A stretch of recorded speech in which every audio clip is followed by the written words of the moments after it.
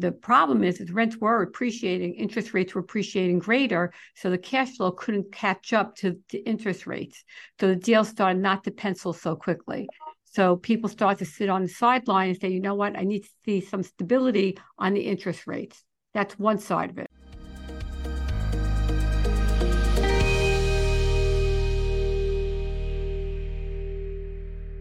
This is your daily real estate syndication show. I'm your host, Whitney Sewell. Today, our guest, Marcia Kaufman.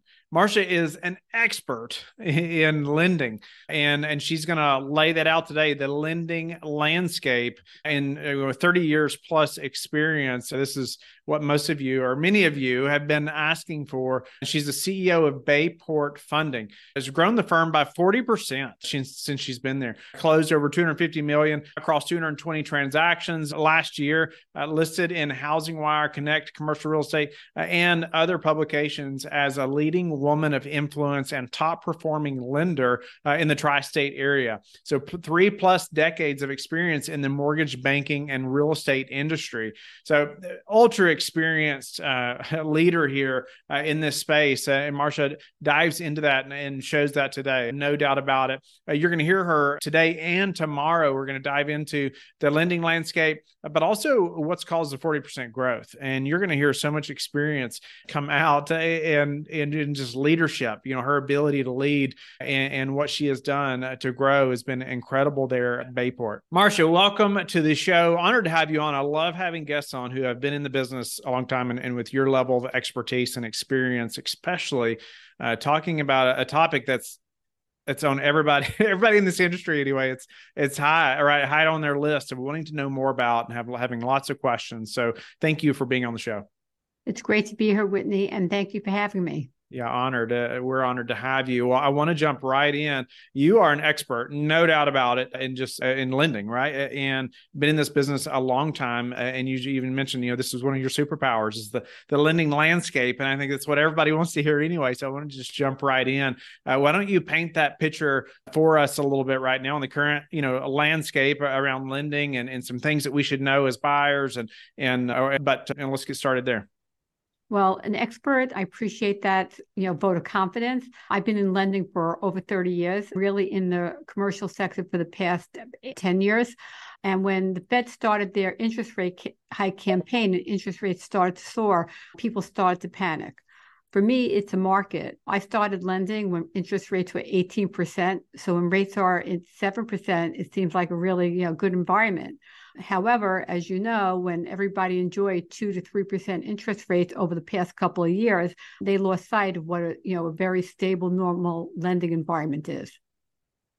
Yeah, that to think about 18, I always remember the story my in-laws talk about when they bought their first house, and I think they assumed the debt because I think it was 17 or 18%, and they were thankful to get or 16, 17, something like that. Correct. So right now, with the Fed interest rate and the 10, commercial loans are normally tied to a 10-year bond.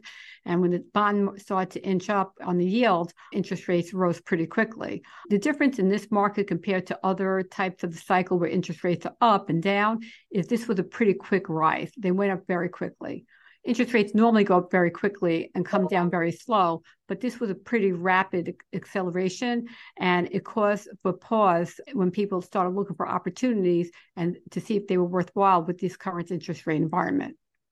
Yeah, walk us through that a little bit. Maybe even the repercussions of them going up so fast that maybe like we haven't seen that in the past.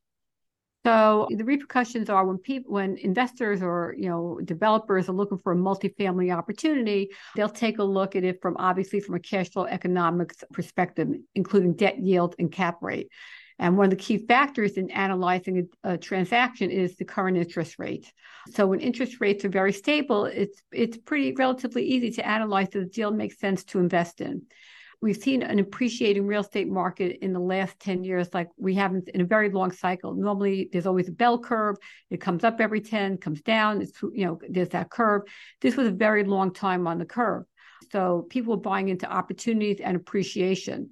As soon as interest rates start to increase, they stop buying into an appreciating real estate market and into a more normalized market. And what does that all mean in basic language? So in basic language, it means that, you're looking to acquire a multifamily property. Interest rates are 2 and 3%. Rents are rising rapidly nationally. Rents have increased rapidly. So when you acquire property, you acquire it, you'll renovate a couple of the apartments so that you can increase your rents, and you'll buy that asset based on appreciating rents after you renovate those properties and re-rent them. The problem is rents were appreciating, interest rates were appreciating greater, so the cash flow couldn't catch up to the interest rates. So the deal started not to pencil so quickly. So people start to sit on the sideline and say, you know what, I need to see some stability on the interest rates. That's one side of it. The other side of the concern was, okay, usually on commercial loans for multifamily, they're term loans. They're 3, 5, 7, 10-year terms, and then they mature, and then you have to refinance. Well, if you acquired that property when interest rates were between 3 and 4%, and now you have to refinance around 6.5 to 7%, can you refinance with the current loan balance without bringing equity to the table? Will the rents support, with the rents rising, will they support the current interest rate environment? So there was a lot of concern in the market. And I think the fear has really stabilized. The rents have really been able to keep pace with the increased interest rates, and we're not seeing that many people on refinances having that big a problem yet. I don't know what the future brings as all these loans start to mature, but right now we haven't seen, the people, there was major concern in the market. I think that has softened quite a bit, it has tempered. Is that a surprise maybe that you haven't seen as many issues as maybe expected, or maybe they weren't expected? Is it a surprise? I'm not really sure. I'm not sure. Have we not seen a surprise, or have we not seen a surprise yet? Yeah. It's a beginning. As I said, we're seeing the 10-year bond start to come down a little bit and interest rates come back down. I'm sure that's causing a lot of ease of the concern. So it all also depends on how did that sponsor buy that property? Did he buy it? Did he cash out and take all the equity out? Did the sponsor keep low leverage so that so the rents really, kept pace with the current interest rates? They didn't take all their cash out. There's a lot of different variables when we're analyzing what will happen, and what will happen. Who are, or I guess, what are the situations now that you see that are the operators that are in the best seat, right? Or are they prepared for this? Well, what's the difference in them and maybe the ones that, like you talked about, maybe their rents won't support, a refi? So the key factor, I think, is, was the sponsor really experienced? Did they have a track record? Did they understand the asset class they were buying in? Did they not seek really high leverage when financing a deal? You saw a lot of newcomers come into the real estate multifamily market in the last number of years because there was so much opportunity. Everyone thought it's so quick, so easy. Oh, let me buy a property, multifamily, whether they were using their own equity or they were syndicating a deal, right? And we'll just, we'll buy them, we'll get the rents up, we'll refinance, return all the, give great returns back to our investors. And it was wild for a while, right? Well, now it's not that quick. It takes a little longer to perfect their business plan. They may not be returning those type of returns so quickly right now. Investors may have to stay in their deals a little bit longer, which is truly what a multifamily deal should be. It's not a fix and flip deal. It's a long-term play. So, these are all things that I think we're seeing. But a very experienced sponsor who looked at multifamily opportunity has that track record and that experience, just like I do. I've been through many cycles of real estate. So I look at lending from a aggressive conservative perspective. We understand that prices could come down, rents could come down, interest rates could come up. So we don't look to lever people very high. As a bridge lender, we'll be a little higher leverage because we're lending to the value added and how they can exit our loan. But we also take into consideration, as the market starts to change, what factors did we have to consider? So let me expand on that just a little bit. So when the Fed started their interest rate campaign, Bayport is a bridge lender. We'll take a sponsor who's looking to buy a multifamily building will identify an asset and might need short-term debt to add value by renovating the apartments, raise the rents, and then they'll exit to a permanent loan from either a bank or an agency loan or a CRE loan or insurance fund or something of that nature. So when the Fed started raising rates about 18 months ago, 14 months ago, I told my chief credit officer to start adding 200 basis points to interest rates a while ago. And my office was in an uproar. My originators were like, our deals won't pencil, we won't capture deals. And I said, the best deal we do is the deal we don't do, right? And we're not, right? And we're not doing an investor a favor by putting them into a deal they can't get out of. We have responsibility. So we were very proactive in really modeling to a larger spread. And we also, where the typical debt service coverage ratio, you look at 1.25, I told my staff, model it 200 basis points wider, do 135, just add some cushion because we don't know how long the Fed will start this campaign, how long rates will stay high. And we want to make sure that the borrowers can exit our bridge to a permanent loan. Long story short, it was the right thing to do. As the Fed slowed their campaign, we eased up on that 200 basis points to 150, 100. Now we still are about 50 basis points above the current spreads, and we're back down more to 125 because we're seeing it's covering. And it actually worked out very well for us as a lender. We're a balance sheet lender, it's our own money. And it worked out very well for our investors, or our sponsors rather, who went out and identified opportunities that they bought a good opportunity. Yeah. Wow. No, I appreciate you diving in there. I think it's hard oftentimes to keep up with what's happening or what the Federal Reserve's doing and what that means for us. And yeah, I've heard more and more talk about the caps that are coming due and whatnot, and people can't afford them, and you briefly talked about, you can't afford the refi or whatever, but there's many issues on the debt side. And one thing I wanted to mention that you said even earlier, you talked about sponsors that have the experience, typically will have the lower leverage as well. And on and on, different people I've interviewed, even recently, as we're talking about risk and people that have been in the business like yourself, 30, 40 years, one of the biggest things they say is low leverage. And so I just keeps hitting me in the face, and I'm glad it is, right? As an operator myself. And so, but it's tempting, right? When things are just going amazing, or how much, how high a leverage can we put on something, right? And that's, you're not thinking long-term, right? You're not thinking about the potential downside in that moment. Correct. And as a lender, we're competing for deals, for originating deals out there. And we're sticking to our credit guidelines, our underwriting guidelines. And we have long-term borrowers that have been with us for many, many years. And we'll hear many times that the guy, the lender down the road is going to offer more leverage. And for a moment, you take pause. Are they smarter than we are? Right? Are we willing to lose a borrower to a lender who's a lot more aggressive, or much given more leverage, or may underwrite to a lower debt service coverage ratio, or lower cap rates? And as a lender, you really have to you say, what do we do here? It's very hard at times when you're trying to build volume as a lender to stick to those strong principles. But if you don't stick to those principles, you're not going to be in business to talk about it. But as you know, or as everybody knows, there's been a lot of liquidity in the market over the past 7 years. Everybody, Wall Street's come in very heavily, insurance companies, the market's been very liquid, and the deal flow has been very strong. And in order to compete for deal flow, it's a couple of things: either lower interest rates, higher leverage, more flexibility on sponsor experience, all the things of the bells and whistles that create, should we be doing those deals? Ding, ding, ding, ding, ding. And yet we have to do business. I have, partners, a board that I report to. They're always discussing how's volume, how's origination, how's performance, how's our asset under management performing. And you got to balance that as operating a company.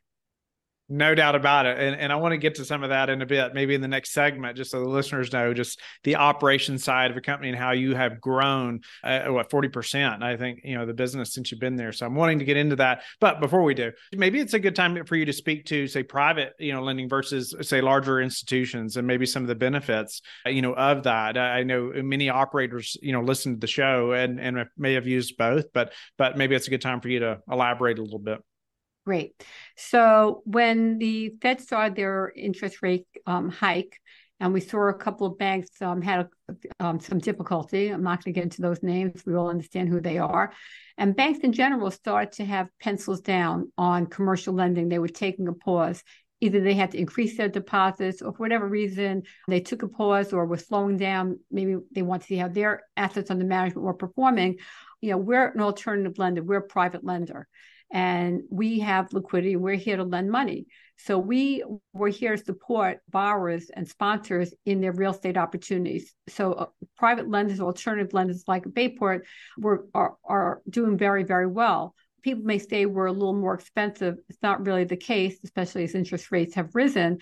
But we have seen a big uptick in inquiries and business with the market the way it is.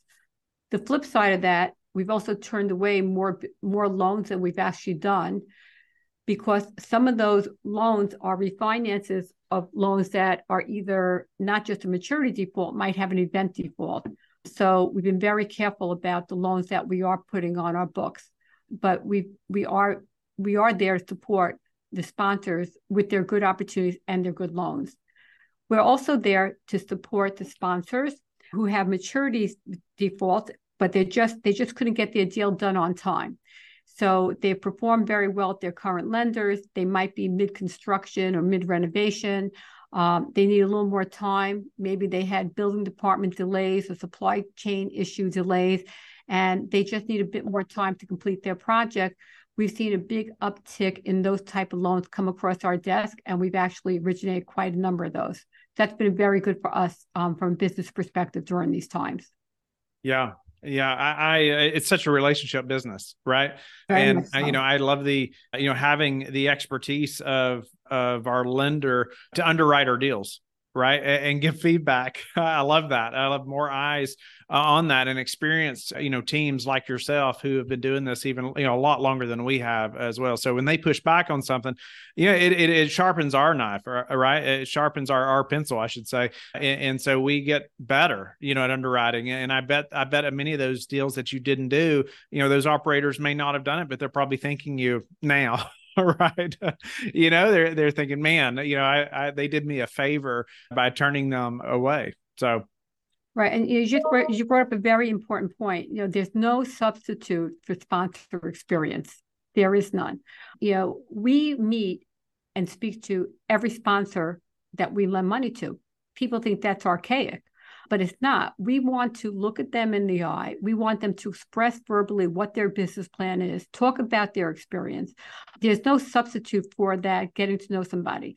Either it's done in person via Zoom, or we'll go if it's out of our home geographic, we'll get on a plane or a train and go visit them, look at their project.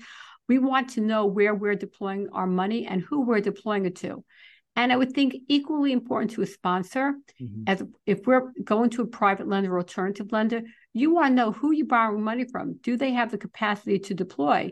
A sponsor doesn't want to take down a loan and have construction or rehab money and not understand how that draw process money is deployed to them and how that affects their loan and their timeline.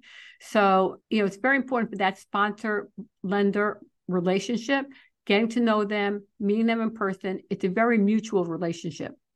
Yeah, we've created a relationship with a lender that's good. I'm friends with the owner and stuff, and over time, right? And as they've got to know us, we had not done a deal with them yet, but we had another lender back out 2 weeks before closing, and they had backed out almost 500 loans. At this time, it wasn't anything just about us, and so it was a massive ordeal, right? But this relationship, of this new lender came in and closed, within 2 weeks for us. So, but it was a relationship that we'd built over, quite a long time, and so I can't speak enough about what you just said, just the relationship, meeting, and and just doing some life together, right? To get to know each other, right? Sure. Before you're in a crunch situation like that, then you're calling Marcia saying you're trying to figure that out, and you only have 2 weeks.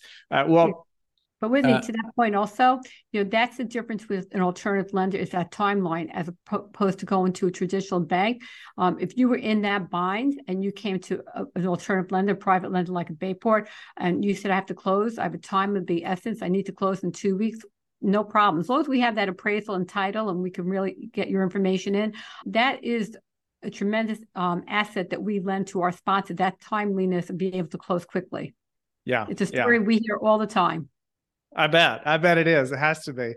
What about, speak to the Federal Reserve a little bit and the activities, what they do, right? How that affects multifamily and maybe your expectation, over the next 6, 8, 12 months. Well, everybody always asks me, what do I think rates are going to do? I don't know. Rates are going to go up. They're going to come down. My crystal ball doesn't work on Tuesdays or Wednesdays. Catch me maybe on a Friday.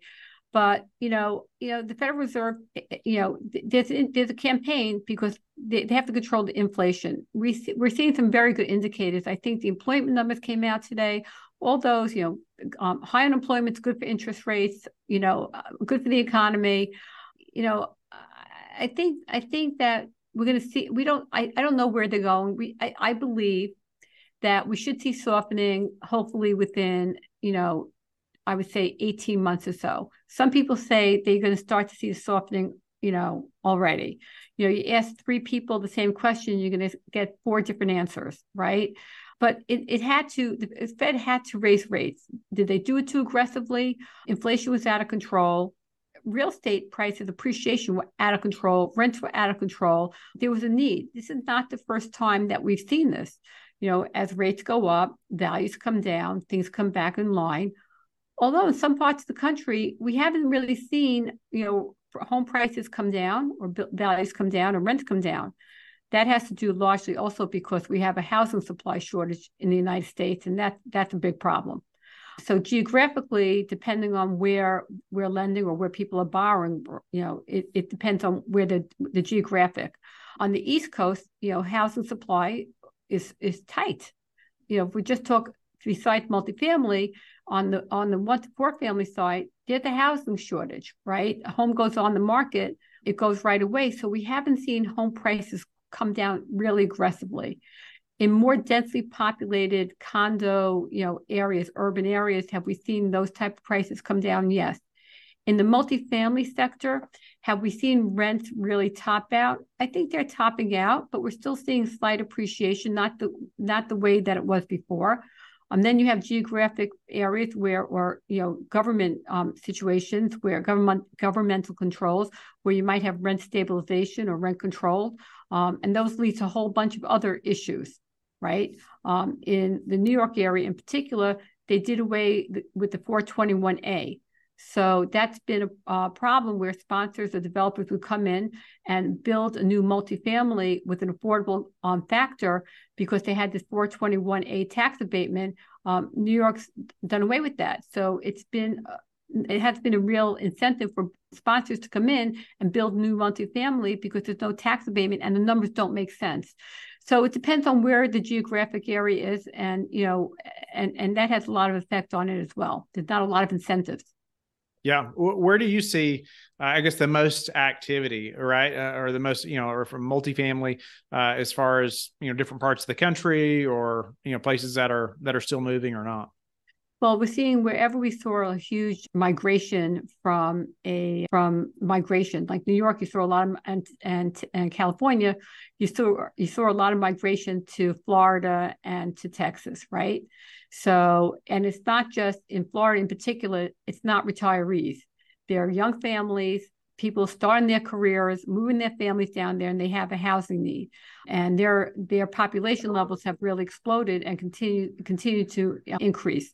So those areas we're supporting, especially we do a lot on Florida. We don't lend in Texas. Actually, we do Dallas. We've actually moved into Dallas, and we see a lot of opportunity there as well. But we're seeing in the areas where the politics are right, and the income taxes are correct for much more take-home pay for for people. We've seen that population migration, and therefore they need a lot more needs in those areas. Yeah, no, that's helpful. Think through that. Yeah, where people are going. Obviously, they need more housing, and like you said, there's definitely a shortage. Earlier you mentioned, you all having an aggressive conservative perspective, and I appreciate that. Even just saying it like that as well. I just think, as a buyer comes to you, what's helpful for them to know as far as exactly what you're looking for? Because I think we should have the same perspective, right? As a buyer, can you elaborate just on what that means even more so buyers understand as they're looking at deals? So as they're looking at a deal, first they should be prepared. We want to know what's your business plan, what's your plan. And we're going to do a deep dive, as I mentioned before, into the sponsor's experience. We want to know about their management. Are they owner managed? Do they use an outside management company? Do they have proof of concept with similar type of transactions? And we want to see that track record with their proof of concept. Are they building for appreciating real estate rentals, or are they acquiring for appreciating real estate rentals, or are they acquiring based on a slight increase, and do the deals pencil out at those numbers at today's interest rate? So we look at all those factors overall. It's just not the asset and the cash flow itself, right? Because you could have a really great asset with great cash flow, and you can have a sponsor come in and muck that up, right? They just mismanage. They don't understand what they're doing, and they've taken a piece of gold and they've turned it into dust. So you can, as a lender, we take a look at the whole gamut. So, what I've been telling everybody today is when I look at a multifamily deal, if a multifamily deal pencils today at today's interest rates, at today's increased insurance rates, at today's, adding a little more extra CapEx because there's always something unknown. If a deal pencils today from a cash flow perspective, without looking for, I'm going to re-rent those apartments at 20, 30% more, and the sponsor has that track record, that proven experience, has his management team either internally or externally in place, that's a deal I want to lend to. Because interest rates will come down over time, may not come down to 2 or 3%, but may come down over time in the next 2 years, 3 years, 200 basis points, and they refinance, it's only going to become a stronger asset. We love those type of deals. No, that makes sense, man. Does it work today? Does it cash flow? That's less risk, right? Correct. We're not counting on, interest rates coming down in the next 6 months, or, getting a refi, right? Sooner than it might happen. What about those that haven't done a deal like that before? Everybody's like, well, Whitney, how do I get started, right? And it's not so much the how you get started conversation, but how do you get the debt? If you haven't done that type of deal before, what does that look like? I'm sure you have people approach you all the time that that maybe don't have that proof of concept, right, or done it before type of asset, under their belt. So, Whitney, that's a phenomenal question. So, because I've been lending for such a long time, people always come to me and say, how do I get into it? Wow, it looks like, real estate, it, builds generational wealth, or I make so much money if I sell that asset. Everything looks easy when you're the outsider, right? Or it's a crazy story. I have a friend of mine who works in a clothing store, and the guy that owns it decided to syndicate a deal. Multifamily. The guy had no multifamily experience before. He's going to syndicate a deal in North Carolina with his son, and comes to the people that works for him to put money in the deal. It's bizarre. And this woman had money from inheritance, and I said I wouldn't do a deal like that. First, I wouldn't do a deal unless someone had deep experience. And sure enough, she invested in the deal. And she doesn't really talk much about how it's doing, because I'm not really, we'll just leave it at that. So we also have investors or borrowers, we call them investors, but borrowers who we lend to they buy 1 to 4 family. They start out their career and 1 to 4 family fix and flip. Now, these are not people that are sitting home watching HDTV. These are, that's my worst nightmare. So these are people that started out, they buy a house, they fix and flip, they do 2, they do 10, they do 20. We have borrowers that have done 50, 100 deals. And then then they say, I want to move up to do a bigger deal. They take a 2-family, they make it into a 6-unit, or they convert it to a condominium. And then they'll say, it's just as easy to do a 6-unit. Let me do a 20-unit, a 14-unit, a 25-unit. And they build their experience very methodically and very carefully, getting their experience under their belt asset by asset. They didn't go out and buy, a 100-unit multifamily building. We like those borrowers because they've learned very carefully. We support them. And some of those borrowers that we've supported are doing tremendous multifamily owners today, nationally. Some just are more geographic to a certain area. And that's a great borrower. They've learned the hard way. They understand every asset of operating, building, acquiring. They've gone through the pitfalls. Even for myself, just on a little sideline, when the whole residential mortgage industry imploded in 2007, 2008, I started my career on the resi side. And when the world imploded, I kind of sat aside for a while and started buying 1 to 4 family homes in Brooklyn, Bronx, and Queens in New York, and to fix and flip. There weren't a lot of women doing it. I was probably the only one. And I bought over a year and a half, about 50 houses. Well, let me tell you something. One of my houses was my biggest education.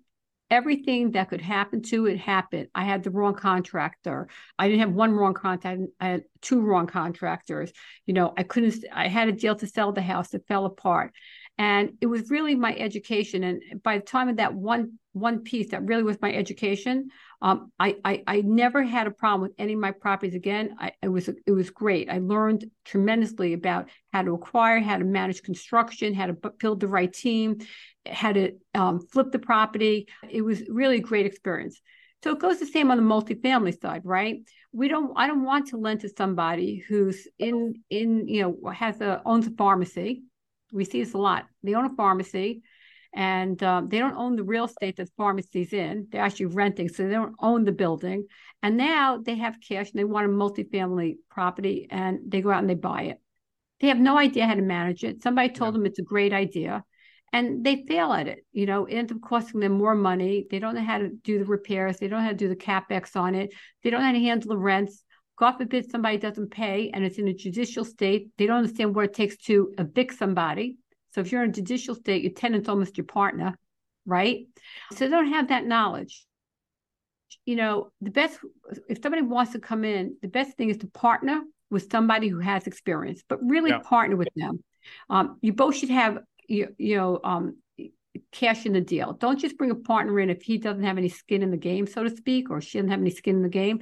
You both want to be investors in that deal, and you want to bring your expertise to the table. If their expertise is they have the multifamily and the management, and your expertise is that you have the cash, know what you bring to the table, and pick the right partner. And also pick that if the partnership doesn't work, make sure in that agreement, in your operating agreement, make sure you have a good divorce clause in that operating agreement. So make sure you have great representation when you're entering into a situation like that. Very wise counsel. Definitely very experienced counsel. No doubt about it. I couldn't not agree more with all of that, especially finding a partner more experienced and having that strong divorce clause, because unfortunately it happens more times than not, I feel like, in a lot of business ventures, right? That it doesn't work out for one reason or another. But yeah, and that's done ahead of time, right? When right. Everything seems rosy, right? Before those times happen. But if you don't have experience, you need to find somebody that does. And I can say that in numerous respects to commercial real estate, where I didn't feel like I had the experience, and we found people, right, to be on the team and partner with us, and that did have the years of experience in that area that I did not. Well, Marcia, we're going to end this segment here. I'm grateful for your time today, and with the listeners know, we're going to come back tomorrow with another segment. With Marcia, we're going to continue the conversation. We're also going to dive into what contributed to 40% growth at Bayport Funding since she's been CEO. So I'm looking forward to that conversation for sure. Marcia, how can the listeners get in touch with you and learn more about you? So a great way to get in touch with me is through our website at bayportfunding.com, or to call me at area code 516-441-5888. 516-441-5888. I know a telephone sounds like old-fashioned, but we'd like to talk to everybody. Or you can email me at Marcia at bayportfunding.com. And Marcia is Marcia at bayportfunding.com.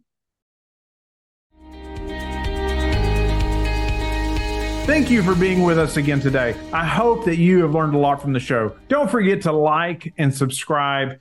I hope you're telling your friends about the Real Estate Syndication Show and how they can also build wealth in real estate. You can also go to lifebridgecapital.com and start investing today.